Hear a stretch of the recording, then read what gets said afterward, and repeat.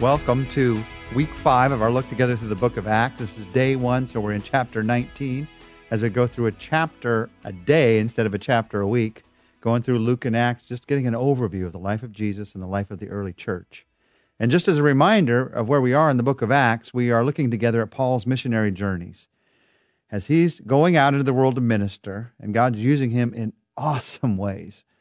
In these chapters, going this week from 19, in fact, all the way up to chapter 28 at the end, we're going to see God's work through the life of the Apostle Paul. But we're going to see how he works regardless of the circumstance. In chapter 19 that we're going to look at together today, we're going to see great success through Paul, amazing miracles through Paul. In chapter 20, we're going to see warnings that difficult days may be ahead. And then in chapters 21 to 28, nothing seems to go right for Paul in one sense. And yet God is using him in awesome ways, even in those chapters where nothing seems to be going right. The lesson of these chapters is this: even in the greatest successes, there are also great struggles. If you see people that you think they're only having success, I can promise you, behind the scenes of their life, there are great struggles, because it's this world we live in. There is sin in this world. There's struggle in this world. There's no such thing as a life without struggle. Even in the greatest successes, there are great struggles. But for the believer, these chapters remind us also that even in the greatest struggles, there are great victories.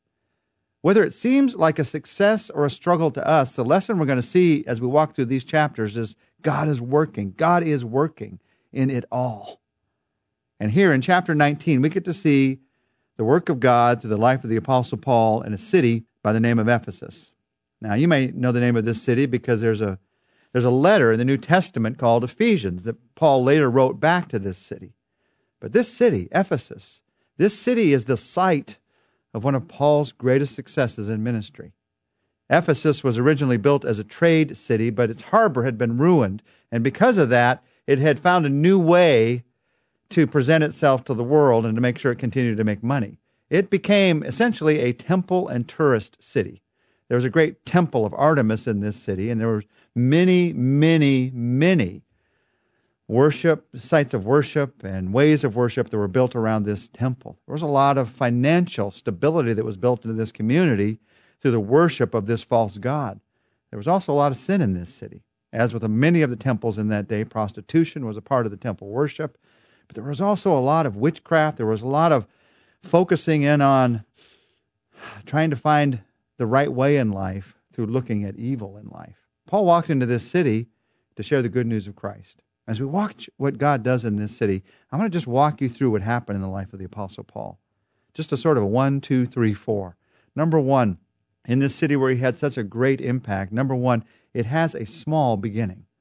Oftentimes, when God's going to work in great ways in your life, it has a small beginning. He plants a seed and then it sprouts. Listen to what happens in verses 1 to 7. While Apollos was at Corinth, Paul took the road through the interior and arrived at Ephesus. There he found some disciples, and he asked them, "Did you receive the Holy Spirit when you believed?" They answered, "No, we haven't even heard that there's a Holy Spirit." So Paul asked, "What baptism did you receive?" "John's baptism," they replied. Paul said, "John's baptism was a baptism of repentance. He told the people to believe in the one coming after him, that is, in Jesus." On hearing this, they were baptized in the name of the Lord Jesus. And when Paul placed his hands on them, the Holy Spirit came on them, and they spoke in tongues and prophesied. There were about 12 men in all. Just 12. That's what it started with. 12 men who had heard about the baptism of John and had said, "We want to repent," and they were baptized, but they hadn't yet heard about Jesus. So Paul tells them about Jesus. They're baptized, and God confirms the fact that the Holy Spirit came into their life in that they spoke in tongues and they prophesied. Now, there's nowhere in the Bible that says you have to speak in tongues and prophesy in order to confirm that the Holy Spirit's in your life. There are a lot of gifts of the Spirit. But early in the book of Acts, that was the way that God regularly chose to confirm that the Holy Spirit was in people's lives. 12 is what it started with. Just like there were 12 disciples, a small beginning seemingly for Jesus, here in Ephesus, this small beginning of just 12. So this ministry that had a small beginning, number two, it then had a tremendous impact, a multiplying impact. Listen to what happens in verses 8 to 10. Paul entered the synagogue, and he spoke boldly there for 3 months, arguing persuasively about the kingdom of God. But some of them became obstinate. They refused to believe, and they publicly maligned the way. So Paul left them.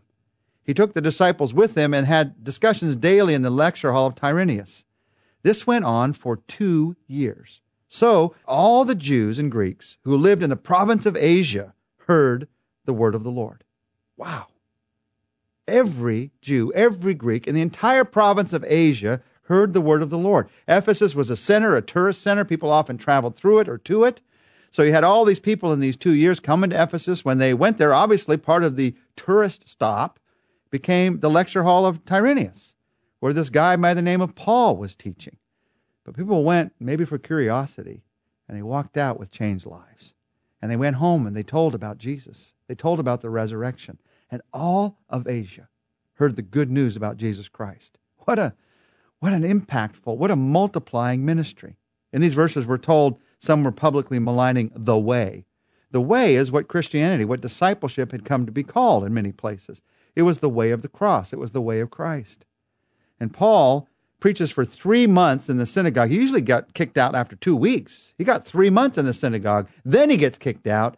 And for 2 years, he's preaching in this lecture hall. And people are coming to know Christ. All who lived in Asia heard. It had a tremendous impact.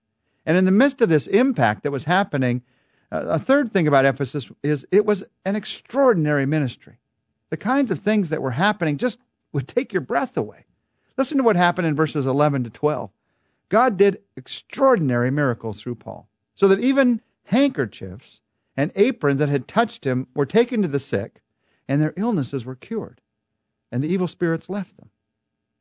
Or down in verse 18 through verse 20, many of those who believed now came and openly confessed their evil deeds.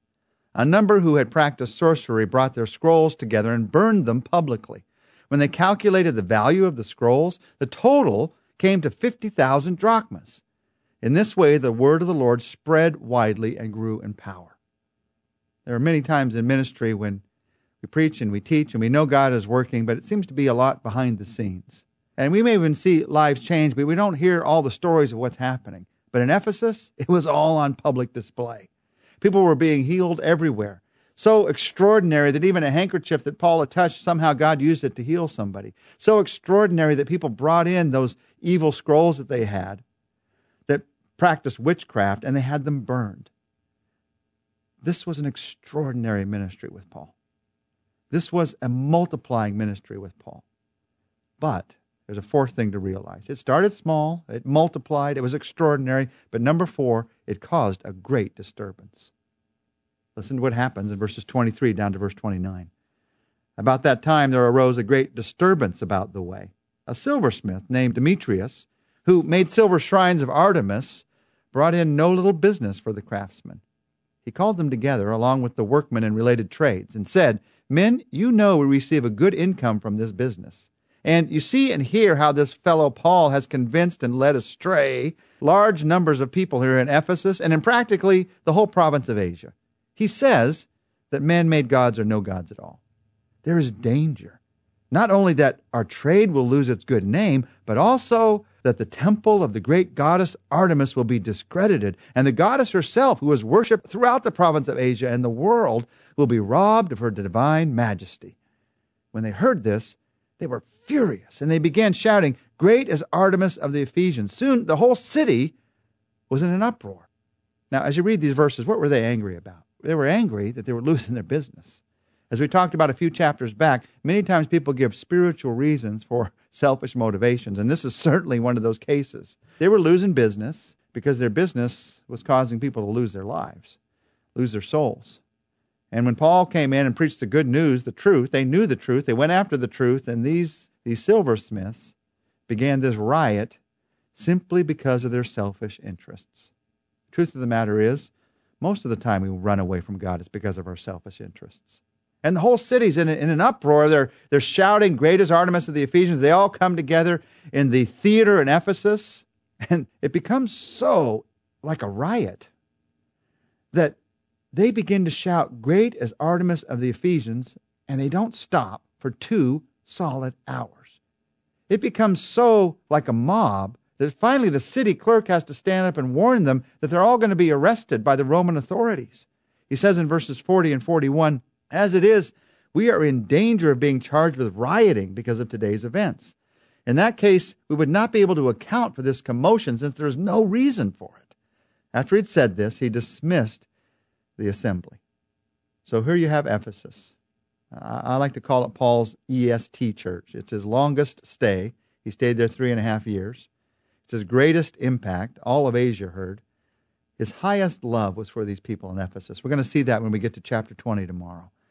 But it's also the place that he got his strongest criticism. When God is at work, Satan is also in opposition. When God is at work with great circumstances, with extraordinary circumstances, you're also going to face extraordinary opposition. That's the lesson of the ministry of Paul in this town called Ephesus. Let's take a minute to pray together. Jesus, we want you to do great things in our lives, in our families. But we know that that also comes with great opposition. So give us courage. Give us courage to do the great thing and to pray for the great thing. And give us courage when the opposition comes to know that you'll be there.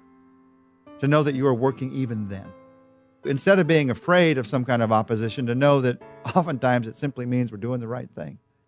None of us like it, Lord. But all of us know that we can know that you will be with us in it and through it, and we can count on you. So let us count on you right now, today, with whatever opposition we might be facing. We ask this in your name. Amen. Tomorrow, as we look at chapter 20, we're going to see what we can learn from Paul's meeting with the Ephesian leaders.